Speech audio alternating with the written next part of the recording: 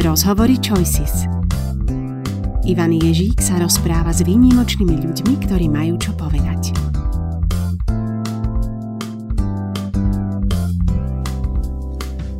Dobrý deň, ďakujem, že ste sa rozhodli vypočuť si jubilejnú 100. epizódu Rozhovorov Choices. Dnešnú časť sme nazvali Duša v lockdowne a mojím hosťom bude primár psychiatrickej kliniky Fakultnej nemocnice v Trenčíne Branislav Moťovský. Ahoj Braňo, ahoj. Ďakujem pekne, že si prijal toto pozvanie sa porozprávať. My sme už rok v takej zložitej situácii kvôli epidémii koronavírusu. Niektorí prekonali ochorenie, iní zase stratili blízkeho, viacerí prišli o pravidelný príjem, stále sa na nás valia rôzne informácie o všeličom možnom a k tomu sa pridala vlastne aj tá sociálna izolácia. Ako toto všetko, prosím ťa, vplýva na naše duševné zdravie? Viem, že je to široká otázka, ale začneme možno odtiaľ. Najprv chcem poďakovať za pozvanie, veľmi ma to teší. No ako to vplýva na duševné zdravie, to ešte len ukáže čas. To ešte teraz nevieme, lebo tie dôsledky sa nabalujú týždňami a mesiacmi a takto pred rokom asi málo kto tušil, jak sa bude situácia vyvíjať a myslím, že skôr tá očakávanie bolo, že sa bude situácia vyvíjať priaznivejšie. Ľudia, ktorí bezprostredne nejak prišli o prácu alebo sa im výrazne znížil finančný príjem, boli postavení pred hotovú vec. To je taký akutný stresor. Okrem toho ale postupne sa nabaluje frustrácia ľudí, aj tých, čo majú prácu, aj čo sú nejak finančne zabezpečení, pretože náš životný štýl sa veľmi zmenil. Musel sa zmeniť a nejaký čas to ešte aj tak zostane. A takéto podprahové, ale dlhodobé stresory sa veľakrát môžu ukázať ako ešte horšie, ešte bezprostredné, čo prišli náhle, pretože tam človek vie presne, čo sa stalo, udialo sa to dnes, alebo pred týždňom, alebo o 3 týždne mi hrozí toto a toto. A človek s tým, čo je konkrétne a čo sa dá pomenovať, aj keď je to ťažké, veľakrát bojuje ľahšie ako s tým, čo pomenovať nevie, hoci je to ľahšie, ale trvá to veľmi dlho. Dá sa vôbec hovoriť o tom, že ktoré skupiny ľudí sú najviac ohrozené, ktoré sú najzraniteľnejšie? Najzraniteľnejšie sú tie skupiny, kde ten lockdown alebo kde tá koronakríza vniesla do života ich úplnú separáciu. Ak niekto chodí do práce a nemôže ísť nikde inde, len do práce, tak má ten pravidelný kontakt v robote. Pokiaľ je to rodinné zázemie, širšia rodina, ktorá býva pokope, tak tá societa je tam. Pokiaľ sú to ľudia, a nemusia byť len automaticky len starí, ale pokiaľ sú to ľudia osamotení, žijúci sami a zostali na práci z domu cez internet, tak tamto riziko nejaké dlhodobej frustrácie a psychických zmien je rovnaké ako u tých starých ľudí. A je to podobné možno aj s tými mladými, ktorí stratili tie kontakty, pretože nie sú s tými spolužiačkami stried? Je to rovnaké, ten dopad môže byť? Myslím, že to je trošku iné niečo. Keď hovoríme o deťoch, ktoré nechodia teraz do školy, tak tie deti majú doma svoju rodinu. To zostáva nemenné a trošku s prižmúrením oka, nechcem to úplne škatulkovať, ale dá sa trochu povedať, že tie rodiny, ktoré sú funkčné a zdravé, tak tam to, že deti zostávajú doma, skôr môže sa nasmerovať nejak tým smerom, že sa posilnia tie dobré stránky rodiny a že sa to aj zvýrazní, ale nie je to úplne samozrejme a bežné takáto situácia. Deti, ktoré zostávajú, ktoré nechodia do školy, myslím, že skôr v tých prvých mesiacoch zažívali to, teda tú skutočnosť, že nie sú v kontakte s rovesníkmi, ale postupne možno si zvykli na to a skôr sa presmerovali na socializáciu cez internet alebo cez sociálne siete, čo je dosť riziko, pretože keď sa vrátime, dúfajme, že sa čoskoro vrátime do normálneho režimu, tak to môže byť náhrada, ktorú nebudú chcieť vymeniť za reálny život, za reálne kontakty. Čo už teda tento fenomén prišiel so sociálnymi sieťami ako takými už posledných 10 rokov, len teraz to môže byť ešte viac nejak vyostrené. Mm-hmm. Možno ešte sa potom trošku neskôr dostaneme k tým závislostiam alebo k niečomu, k čomu možno trošku smeruje tá tvoja odpoveď. Ale chcem sa ešte opýtať, lebo pracuješ v nemocnici a jedna skupina ľudí, ktorá rozhodne to má teraz veľmi ťažké, sú lekári, lekárky, zdravotní pracovníci. Aké je to ich duševné zdravie? Zmenilo sa to oproti tomu, aké bolo možno pred rokom? Sú aj oni už naozaj poznačení tým obdobím tak, že treba to vidíš aj ty v tej práci, že dá sa to pozorovať? Ja si myslím, že je to úplne zreteľné, to, ako poznačila korona psychiku zdravotníkov, lekárov, sestier, ošetrovateľov. Jednak sú to pracoviská, kde sú pacienti s covidom, kde nie je dostatok zdravotníckeho personálu. Často tento personál pochopiteľne ochorie, čiže vlastne personál je preťažený, nahrádza sa a pri tých ťažších stavoch je personál často konfrontovaný s tým, že s tou bezmocnosťou, ktorá tam je. Ale to je jedna časť zdravotníckeho personálu, ktorá je frustrovaná. Druhá časť zdravotníckeho personálu sú tie oddelenia alebo tie prevádzky, ktoré kvôli covidu majú výrazne obmedzenú možnosť pracovať. Čiže plánované operácie alebo plánované intervencie a vzhľadom na situáciu, ktorá je, tak mnohokrát lekári aj sestry, ktorí pôvodne pracovali na nejakom oddelení, idú vypomáhať na covidové oddelenia, čiže nerobia tú svoju pôvodnú prácu, čo je tiež dosť frustrujúce. Skôr nemyslím, že by ich to nenaplňalo, ale je to frustrujúce, lebo je to niečo nové, je to neistota. Takže také dve skupiny by som videl. A sú tam vôbec možné nejaké mechanizmy zvládania, alebo neviem, aký je ten odborný pojem na tie coping, nejaké skills, že dá sa s tým vôbec nejako vysporiadať, lebo za tých bežných okolností by teoreticky prichádzala do úvahy nejaká supervízia, možno nejaká pomoc, ale možno ani na to teraz nie je úplne čas, lebo zase všetci ste natoľko vyťažení, že zrejme aj tie možnosti sú obmedzené. No, všetko je za behu. Je to situácia, na ktorú sa nedalo pripraviť, alebo teda len čiastočne. A každý deň prináša nové alternatívy, s ktorými sa nepočítalo. To, čo asi najviac si myslím, že sa zdravotníci, čo sa môžu oprieť, tak je ich civilný priestor, čiže rodiny, koničky, aktivity koničky, ktoré v súčasnosti sú povolené a sú možné. A v rámci toho samotného zamestnania, čo je veľmi dôležité, je pocit súdržnosti a pocit toho, že v tej práci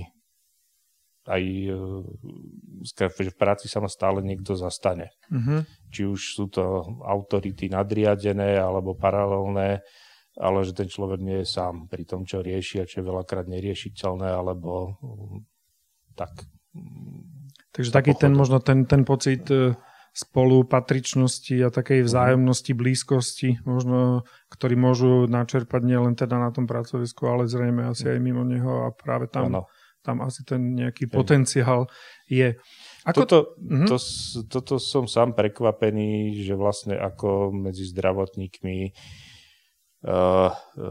tento pocit súdržnosti a spolunáležitosti sa počas tejto koronakrízy vycibril a ako dobre funguje. Naozaj je pravda, že pokiaľ sme v časoch, kedy je všetko stabilizované, tak ľudia si dovolia viacej byť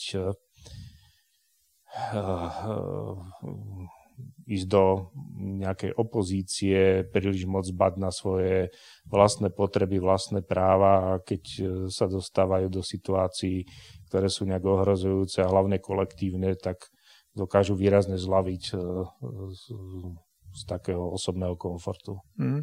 Sa prebudila taká ohľaduplnosť možno, alebo taká skromnosť v tých svojich vlastných nárokoch. Ako to je priamo možno na tých oddeleniach, kde ty pracuješ? Máte viac pacientov, ako ste mali, povedzme, pred rokom? No, nedá sa to úplne porovnávať, pretože tak ako vlastne väčšina nemocníc na Slovensku aj v Európe nefungujeme štandardne.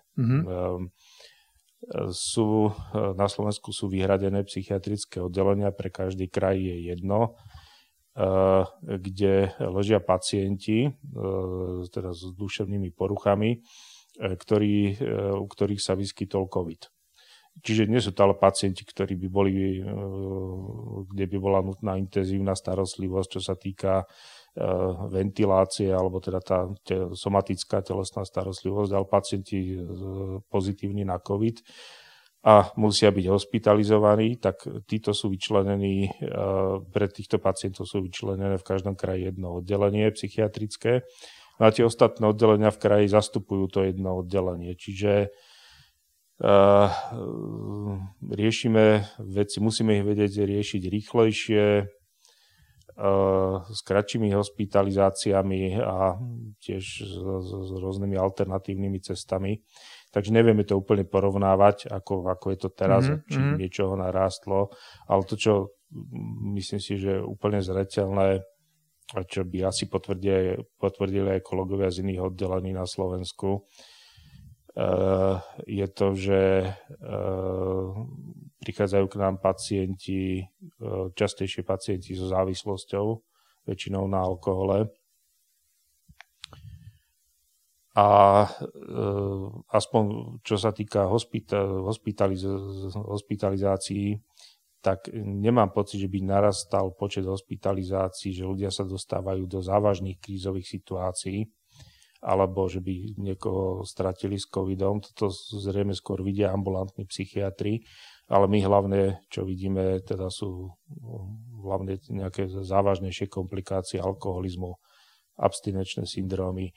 Tí ľudia veľakrát povedia, no nepracujem, nevolajú ma do roboty, mám voľný režim, tak to, čo som si predtým musel nejak ustriehnúť, ísť do práce a vydržať, nejak abstinovať, tak teraz tú brzdu nemám a sa to rozbehne. A takže spomedzi možno takých tých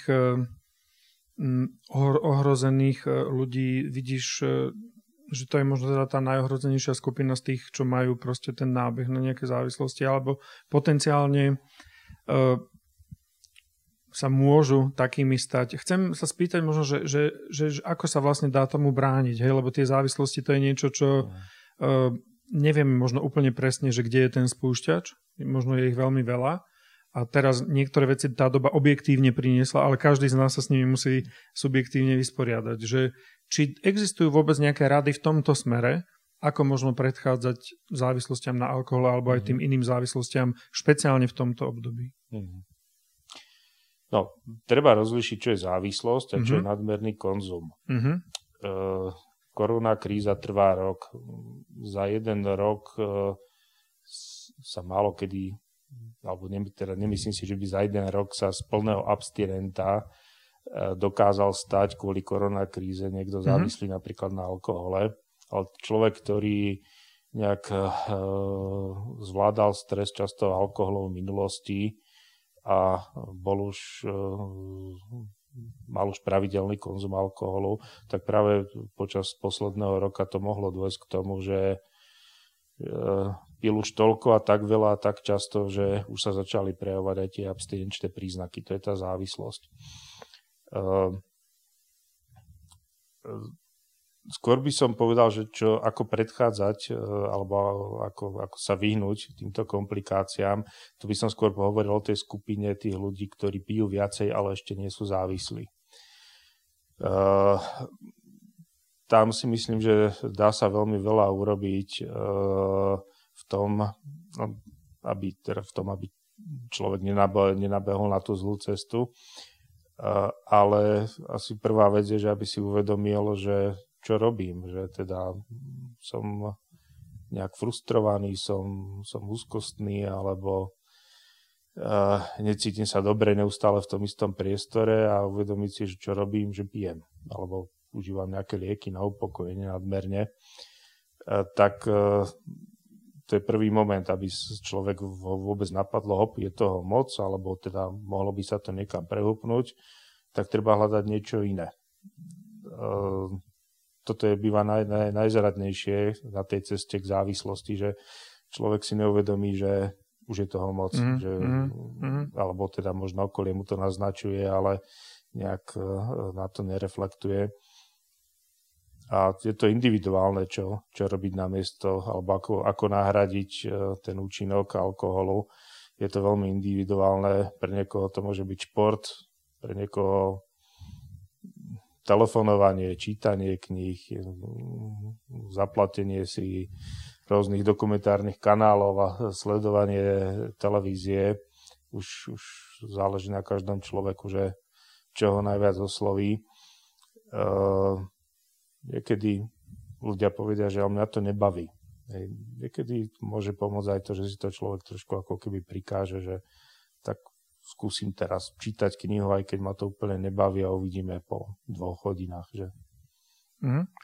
Mne sa to veľmi páči, lebo jednak sa mi páči to, že trošku si niektoré veci aj prikázať, čo si myslím, že je zdravé. Veľmi sa mi páči to, že zvedomovať si veci, lebo to sa mi zdá, že je všeobecne asi dobre v živote, že to je fajn vec, že takéto trošku také vedomejšie bytie, že či robím to, čo naozaj chcem proste v každej chvíli, že či to tak nejako funguje. No a páči tam je takéto možno, ja by som to pomenoval tak laicky, že diverzifikovanie toho rizika, že možno keď si viacej tých vecí mám, ale mám ich ako keby, neviem, či je pod kontrolou dobré slovo, ale vedome proste ich zvládam, že to môže byť fajn. No mne sa s tou závislosťou spája aj to, čo si hovoril predtým, že predsa len trávime o mnoho viac času v tom online priestore. Je to nevyhnutnosť, lebo inak sa možno nedá pracovať, inak sa nedá deťom učiť. Hrozí tam niečo také, že ty si naznačil, že možno tie deti si nebudú vedieť zvyknúť na to potom neskôr, že to je tak dobré, čo majú teraz, že nebudú vnímať, ako dobré je to, čo budú mať potom. Dá sa na toto nejako teraz pripravovať? Dá sa aj toto nejako si zvedomiť a nejak podporovať? Dá.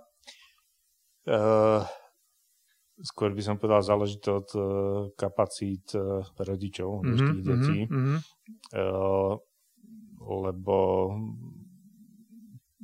pokiaľ chceme deti odtrhnúť od sociálnych sietí, tak to vyžaduje dosť veľké nasadenie rodiča, a nemyslím teraz len množstvom nejakých aktivít alebo, nedaj Bože, príkazov, ale skôr takého prirodzeného nasadenia rodiča, že to dieťa cíti prirodzený záujem zo strany rodiča, ktorý je v pohode. No, keď si predstaví, že človek príde z roboty domov a teraz má byť v pohode na príkaz, tak to moc nejde dokopy.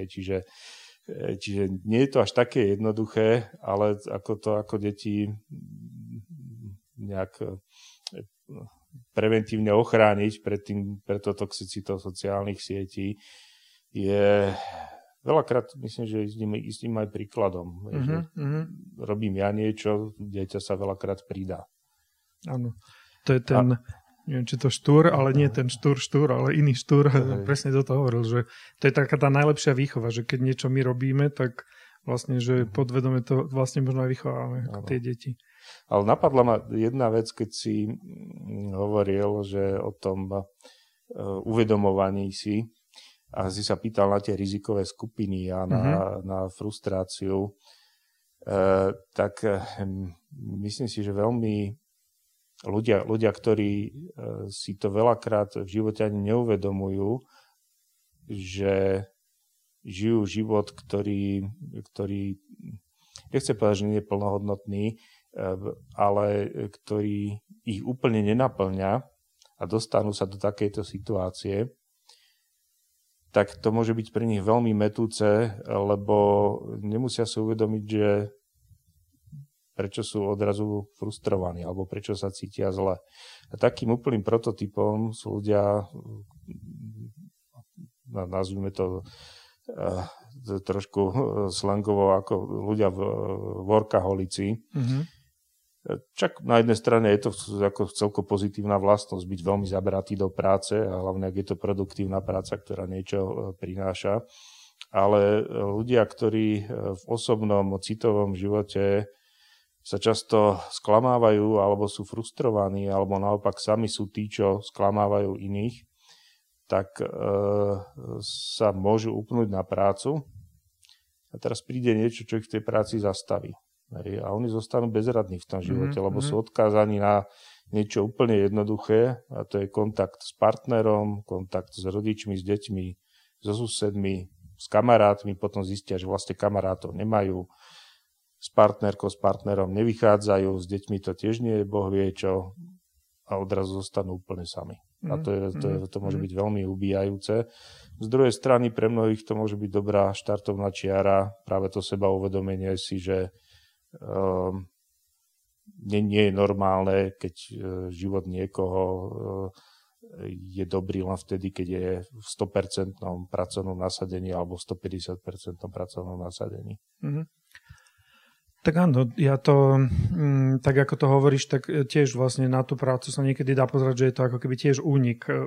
Môže to byť v istých situáciách únik od toho ako keby reálneho života, že vlastne možno je to tiež len jeden z tých rizikových faktorov, na ktoré si treba dávať pozor a mať ako keby všetko toto nejako zvedomené.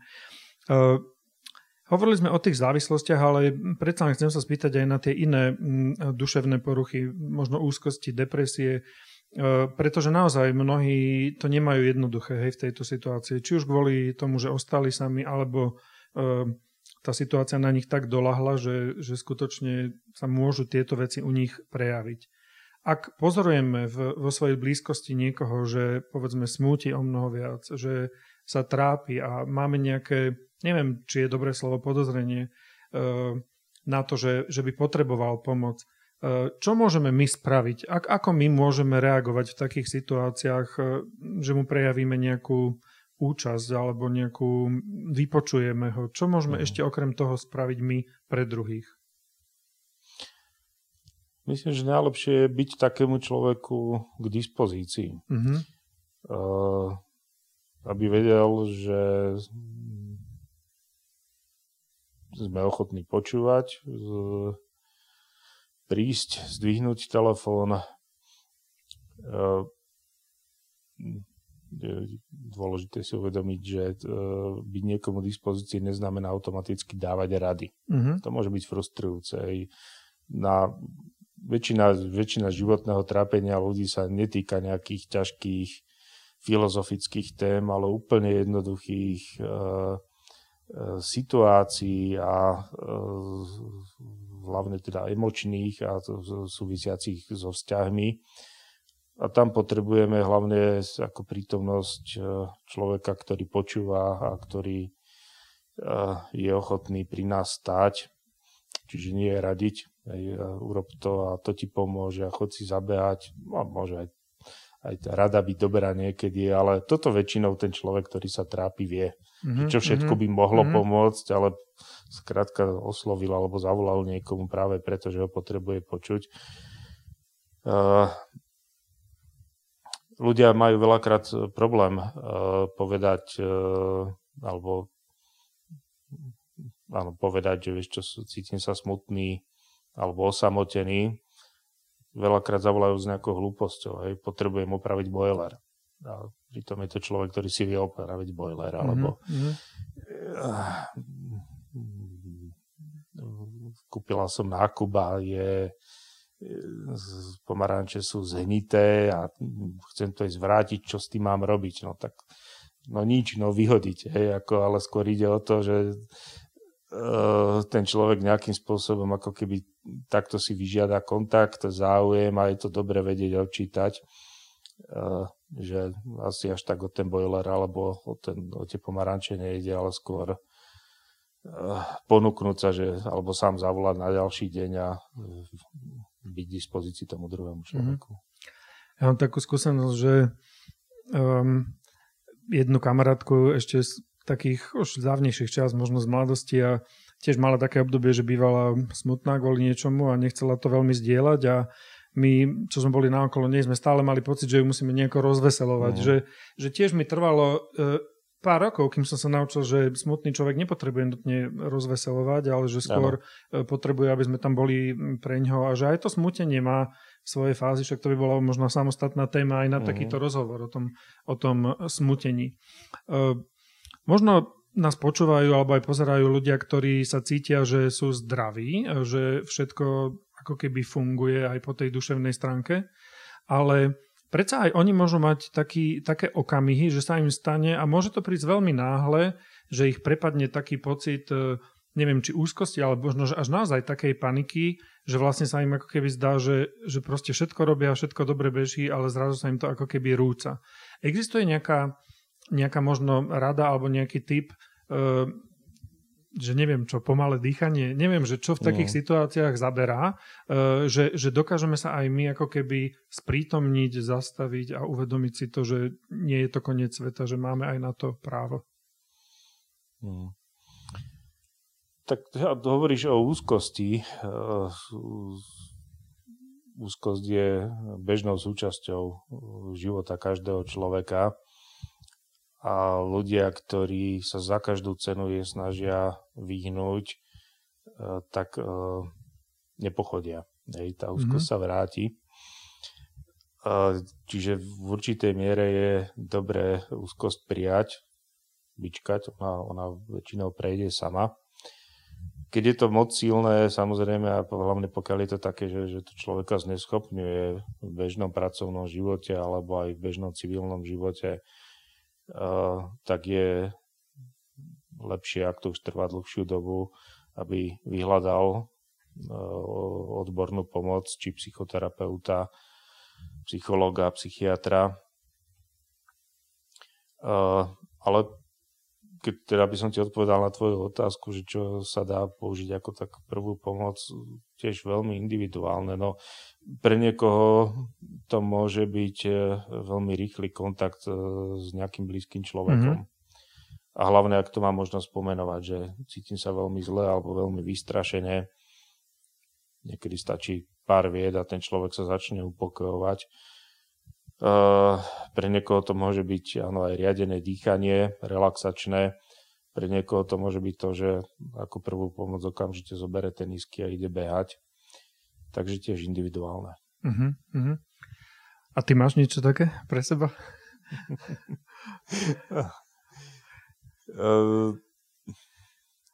Ja mám psa. A pes je tiež dobrá vec, nie? No, takéto veci. Pes je dobrá vec. Je to Fenka, 1,5 ročná, možno tiež má úzkosti, čo ja viem, ale nezdá sa. Hej.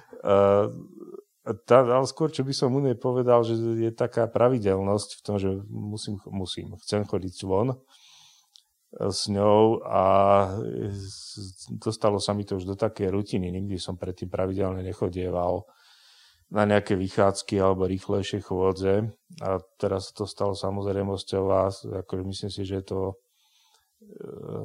je to veľmi, veľmi dobrá vec, ktorá človeka má tak ako takú, to je tá taká malá povinnosť, ktorá najprv vyzerá ako povinnosť, ale časom sa stane príjemnosťou, takže pre mňa je to toto. Výborne. Nedá sa mi pristaviť trošku aj pri takej téme, že ty sa venuješ aj spánku, si somnológ.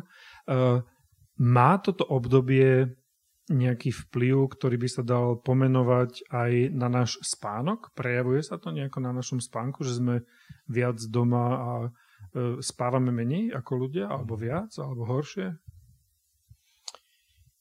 To neviem, či spávame menej. Skôr by som povedal, že je to možné, že ľudia počas koronakrízy, že sa u nich začína prejavovať nespavosť.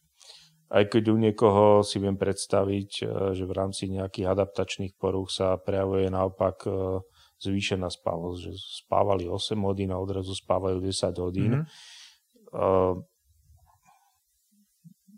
Skôr si myslím, že sú to ale šťastlivci, keď stres sa u nich prejaví tým, že som tak unavený, že rýchlo zaspím. Lebo väčšina ľudí má problém s tým, že keď som vystresovaný zo dňa, tak nezaspím a mám skrátený spánok.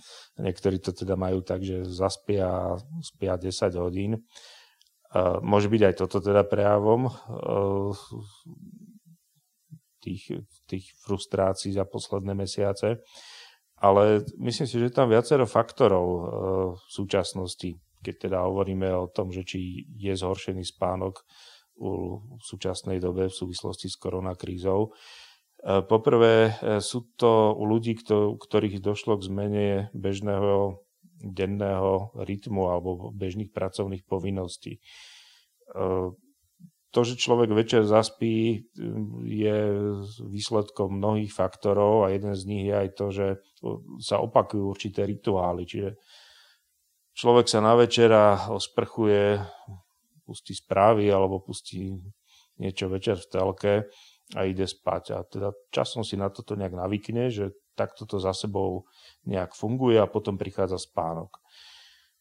No ale keď si niekto prehodí, že je home office a si dá prácu na večer alebo na noc, alebo naopak vôbec v ten deň nepracuje a už to trvá dlhšiu dobu, že nie len cez víkend, ale že to trvá 2-3 týždne, tak sa tie rytmy, aj sociálne, ale aj biorytmy sa môžu rozštelovať a môže to viesť k problémom so spánkom. To, čo sa popisuje v súčasnej literatúre u ľudí, ktorí prekonali vážnejšiu COVID infekciu, tak je fenomén, že u mnohých z týchto ľudí sa objavia závažné poruchy spánku, závažná nespavosť a ide o ľudí, ktorí kým teda nedostali infekciu, tak nikdy nespavosťou netrpeli. Ale to je zvlášť skupina, teda to hovorím o tých ľudí, ktorí prekonali vážnejší COVID. Mm-hmm. A je to aj niektorý konkrétny z tých typov insomnie, že skôr ten, že nevedia zaspať, alebo sa skôr budia, alebo že majú ten spánok niekvalitný, taký prerušovaný, alebo všetky možnosti? No, priznám sa, neviem ti na toto úplne presne odpovedať. Myslím si skôr, že všetky typy. To, čo som čítal, tak nebolo to nejak úplne exaktne špecifikované. Boli to skôr subjektívne vyjadrenia pacientov, alebo teda nielen vyjadrenia, ale nejaké štatisticky spracované, ale myslím, že asi všetky parametre toho spánku že boli zhoršené. Tak ono aj ten spánok spadá do tej kategórie možno takého zdravého toho denného režimu, že snažiť sa ho v rámci možností teda dodržiavať. Možno aj zdravo sa stravovať, možno aj tá pravidelná hygiena. Niektoré veci, ktoré sme rutinne robievali pred tou koronou, tak asi by mali pokračovať. Čo ešte sa dá povedať, že by mohli byť nejaké odporúčania, ktoré možno aj ty zo svojho okolia, zo svojej praxe by si mohol povedať nám ostatným, že čo je dobré, aby sme sa starali teraz o naše vlastné duševné zdravie? Vypínať správy alebo menej pozerať správy, to je jedna vec, čo mne napadá hneď. Ja si myslím, že keď človek cíti potrebu pozerať správy, aj teraz vedomím, že však je to z veľkej časti o covide, tak to, že si ich zakáže, až toľko nepomôže, lebo bude na to myslieť, čo všetko som nevidel a nestihol a aké ohrozenia alebo aké rizika nové sa uviedli v tých správach a ja som ich nevidel. Skôr také nastavenie toho človeka, že nastaviť sa na to, že žiť tento dnešný deň takým veľmi sedliackým rozumom, taký jednoduchý postoj životný, žijem tento deň, aj tak, čo bude zajtra, alebo čo bude o pol roka, to nikto z nás nemá pod kontrolou. A vtedy sa tak ukáže, že je to celé jednoduchšie. Keď človek uvažuje nad tým, že teda dnes koronu nemám, ani nikto z najbližších neochorel, ani nezomrel. A to riziko, že sa to stane akurát mne, síce je, ale nie je to také, že by som sa mal automaticky obávať niečoho katastrofálneho. Tak takéto sprítomnenie si a zameranie sa na akurát tento moment môže veľmi pomáhať. Čo si myslím, keď si spomenul tie médiá, ale to je mimo záber bežného človeka alebo mimo jeho kontrolu. Skôr si myslím, že nie je úplne vhodné to, ako sa k informáciám ohľadom covidu pristupuje. Je dôležité uvádzať pravdivé fakty, ale dať ich do kontextu takého, že je to vec, ktorá prišla, je to niečo úplne nové, ohrozujúce a postihuje to veľkú časť spoločnosti, ale automaticky už je jasné teraz, že je to vec, ktorá tu veľmi dlhú dobu bude a asi by som videl, skôr tak by som bol radšej, keby som videl aj v tých správach nejaký guideline, nejaké nasmerovanie, čo všetko zvládame. Nie čo všetko sa katastrofálne deje. Na to sú špecialisti z rôznych sektorov, aby sa o to starali, ale bežný človek by hlavne mal vidieť to, že ako to zvládame. Lebo aj keď došlo k mnohým stratám, nielen na ľudských životoch a na zdraví, ale aj ekonomickým, sociálnym, napriek tomu sa tá spoločnosť niekam uberá a smeruje napred. Nie je v cúvaní, nie je v regrese a týka sa to, myslím, že väčšiny sveta. Takže skôr mám taký optimistický pohľad na to, že tam sa to uberá. Že možno ťažko je asi povedať, že či vyjdeme z tej situácie lepší, ale určite o niečo skúsenejší a o niečo taký poučenejší. No keď si rozprával o tých správach, tak áno, tak tam naskakujú také slova, že možno tak jednoduchšie, keby boli formulované konkrétnejšie, príčetnejšie, triezvejšie, skôr ten oznamovací tón ako nejaké senzácie čistej strany. S tým sa dá len súhlasiť. Mne napadla ešte jedna vec, že neviem, či aj ty máš v okolí nejakých ľudí, ktorí možno, že sledujeme okolo seba, že a títo sa naučili všetci, ja neviem, kváskovať, henty všetci chodia zase otužovať, henty na taký kurz chodili, na takýto kurz a my sa teraz pozrieme na seba a máme pocit, že ja nič, akože vôbec nič. Že či to nevadí, že či nemusíme byť na seba prísni a môžeme byť s tým v pohode, že vlastne zvládame tie ostatné veci a že nemusíme dokazovať nič nejaké zase ďalšie. Určite to nevadí. Ak si človek kladie takúto otázku v súčasnej situácii, tak si určite kládol aj pred rokom, aj pred 5 v úplne iných konotáciách, ale stále zamerané nejak na vlastnú hodnotu. A to, čo si povedal, že iní chodia do takých krúžkov, iní získali také skills, onaké skills, to je veľmi zamerané na výkon. Porovnávanie sa. Či sa človek cíti dobre, moc nezáleží od toho, že či čo všetko si odfajkol, že zvládol som, bol som, naučil som sa, čo je mnoho podstatnejšie, či sa pri tom cítil dobre. Tak áno, je to taký dobrý nástrel, že ísť skúsiť robiť nové veci, ale to hlavné meritko, ktoré by som tam videl, je, že či sa ten človek pri tom aj dobre cíti. Keď sa začne porovnávať, že suseda už vie robiť to a to a to a ja som sa len jednu z tých vecí naučil, tak to bude veľmi frustrujúce. Že keď sa cítim dobre, keď si aj len čítam knižky, tak je to v poriadku. Áno, nejaké... Doba priniesla teraz čas, že sa môžu čítať knižky, tak treba to využiť všetci tí, ktorí majú z toho dobrý pocit a im to vyplavuje hormóny spokojnosti, tak nech v tom pokračujú. Mám možno takú poslednú otázku, alebo viac otázok to bude, alebo taký okruh. Myslíš si, že prinesie táto doba aj to, že budeme si to duševné zdravie trošku viac vážiť a že budeme možno k nemu trošku nejak viac vôbec pristupovať, či už na pracoviskách, alebo na školách, alebo v nejakom verejnom diskurze? Ja, snáď áno. Dúfam v to a verím v to, že áno. Čo registrujem, ale nie je to až tak v súvislosti s mojou profesiou, ale skôr čo počúvam od známych a kamarátov, čo registrujem, je to, že súkromný sektor, firmy si veľmi uvedomujú zamestnávateľia, čo to znamená mať frustrovaného zamestnanca. A veľmi im na tom záleží, skrátka, aby pomohli svojim zamestnancom preklenúť toto obdobie,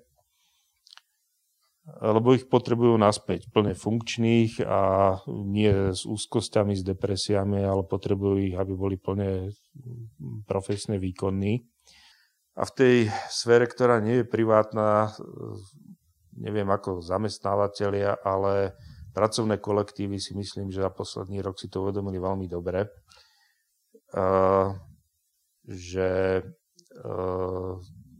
čo to je dobrá pracovná atmosféra, dobré vzťahy na pracovisku a ako veľmi veľa dokáže priniesť vzájomná spolupatričnosť. Je optimálne, keď podpora ľudí a zamestnancov prichádza zhora, ale nie je to vždy samozrejmosť. A hlavne v tých sférach, kde skrátka ľudia musia dať výkon a musia byť spoľahliví a zodpovední, tak si uvedomia, že majú len istotu, veľakrát majú istotu len vo vlastných kolegoch. A myslím si, že keď sa nejak tlak súčasnej krízy zvolní, tak zo strany zamestnancov budú už požiadavky aj na zamestnávateľov, aby nie len v rámci koronakrízy alebo budúcich takýchto ťažkostí, ale vôbec v rámci fungovania celých sektorov v hospodárstve na Slovensku, aby tie pomery boli lepšie. Mm-hmm. Tak veľmi pekne ti ďakujem za ten rozhovor. My sme ho nazvali, že duša v lockdowne, tak ako si rozprával, tak ja som si uvedomil, že mali by sme byť k tej duši pozorní, mali by sme k nej byť možno láskaví a keď potrebuje pomôcť, tak mali by sme sa aj snažiť nejakým spôsobom asi pomáhať.